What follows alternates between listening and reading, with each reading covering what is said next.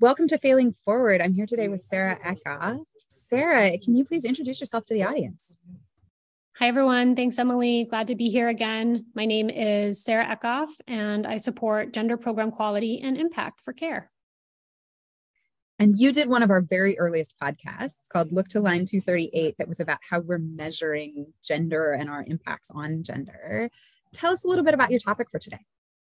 So today I'm going to be sharing a bit of a similar experience, actually. I'm going to be talking a little bit about our peers process and how the year before last, we offered an opportunity for projects, initiatives, and programs to opt out of reporting against our gender marker.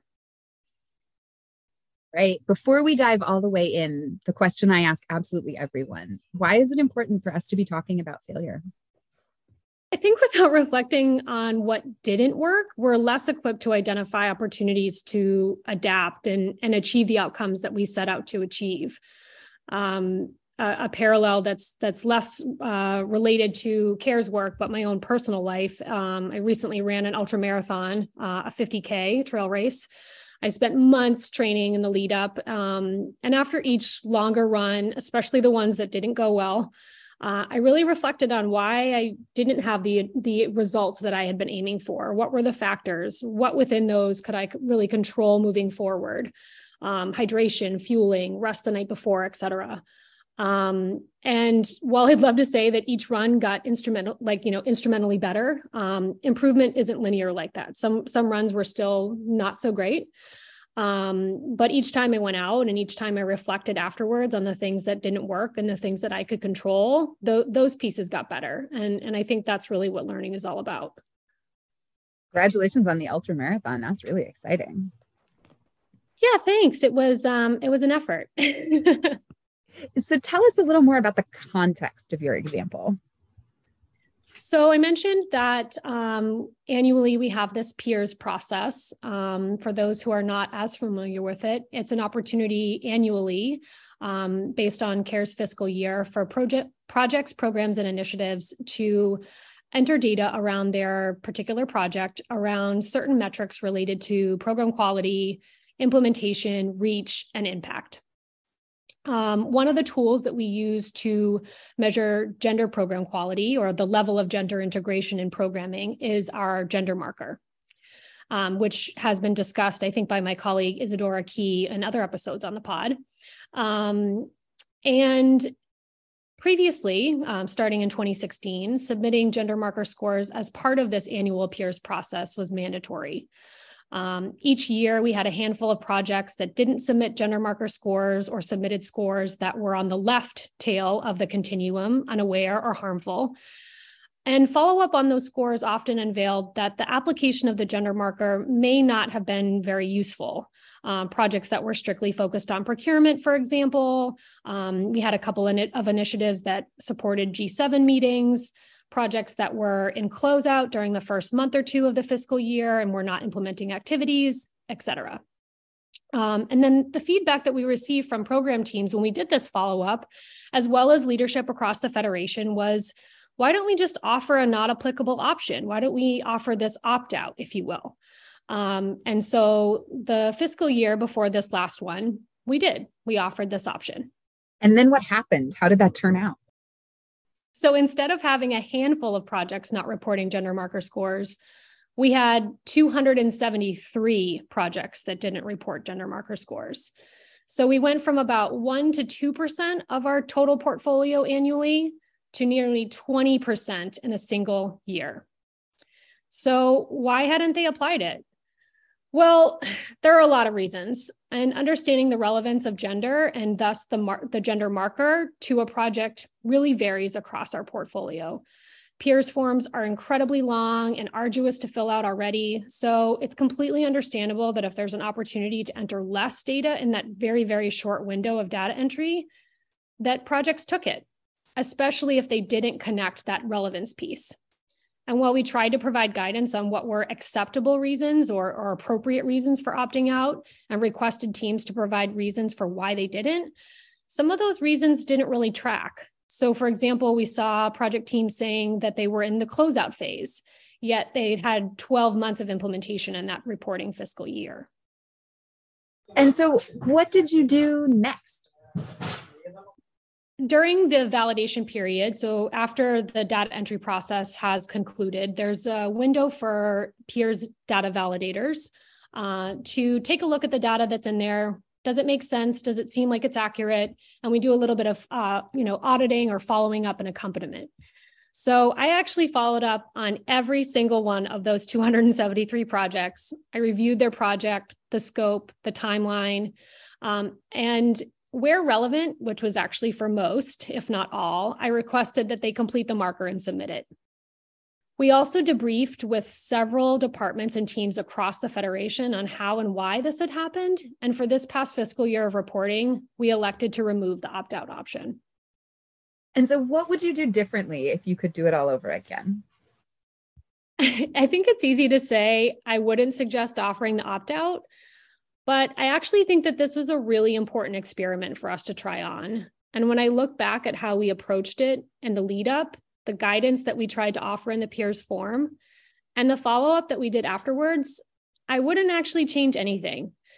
I think this was really important learning, and a lot of things have really been helpful as a result of this failure, this experience, and the reflections and dialogue and discussion that came afterward.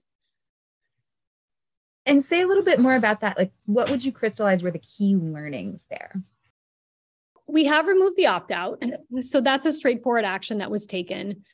But almost more importantly, this experience really surfaced for me that in addition to continuous training on the gender marker, because we constantly have a lot of staff turnover, people have so many functions and responsibilities in their roles. So that sort of refresher aspect, those reminders that this tool is there and really useful.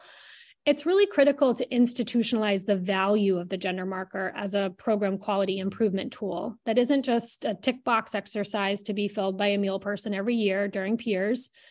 It's a tool that should be used by everyone interfacing with program to assess the level of our gender integration in programming and identify those opportunities for improvement. So I think that those were really helpful reflections that are always kind of out there, but this was a very critical moment that demonstrated that particular piece for me and really kind of informed some of our actions in the follow-up. You talked about this as an experiment. Is there anything that having the data from the experiment allowed you to do, or decisions it allowed you to make differently than you would have if we hadn't ever tried it? Absolutely. Prior to doing this, the suggestion or the request for having this not applicable or opt-out option had surfaced almost every year. And it was really important to take on that recommendation, to take on that feedback and really try it on. Say, okay, this has been something we've heard across different teams several times over. Let's see what happens if we try it. And I think having the hard data that opt-outs and lack of reporting that were maybe not in sync with the guidance that we had put forward. So for example, those aspects of projects saying that they were in closeout or in startup, but they had 9 to 12 months of implementation during the fiscal year. Recognizing that it was potentially ill-used was really important data for us to feed into our process, recognizing that maybe this isn't something that we should offer moving forward. As you think about that, there's always a cost to running an experiment like that. What was the trade-off? What did we have to do, or what did it take to be able to run that experiment and then to recover from it? Yeah, great question. It took sort of sign-off across multiple stakeholders across the Federation to make that change in peers. So that was one collective, cross-departmental, cross-federation buy-in to try this. Then there was the sort of same group of stakeholders coming together when we were seeing that there was such a high percentage of opt-out. There was a period during that validation process when I was following up with all those projects of alarm. I think there was a little bit of shock and surprise that so many had taken that opt-out. And I think that alarm actually was really well-founded. It kind of helped us pay attention in a way that we wouldn't have otherwise. and really directed our attention and our reflection into a process that maybe we would have taken for granted otherwise. And what are the challenges you're still facing? What's next? Meeting the demands for gender marker training and socialization, that sort of accompaniment piece that I spoke to earlier, is our prevailing challenge. Alongside other gender colleagues across the Federation, we've developed capacity strengthening tools, guidance to support meaningful use of the gender marker, and there's still a high need and demand for those sort of standard gender marker trainings and accompaniment approaches. When the gender marker was first launched, Isadora Key, who I mentioned earlier, who has been on the pod before, launched a group called the Gender Marker Superstars. And this was a group of gender marker champions who could support these capacity strengthening and accompaniment demands. And over the years, I think this group has become a little less active, but I'm hoping that we can revitalize it to really meet this prevailing demand for support. And what is one action that you would recommend to other people at CARE or at other implementing organizations based on this experience?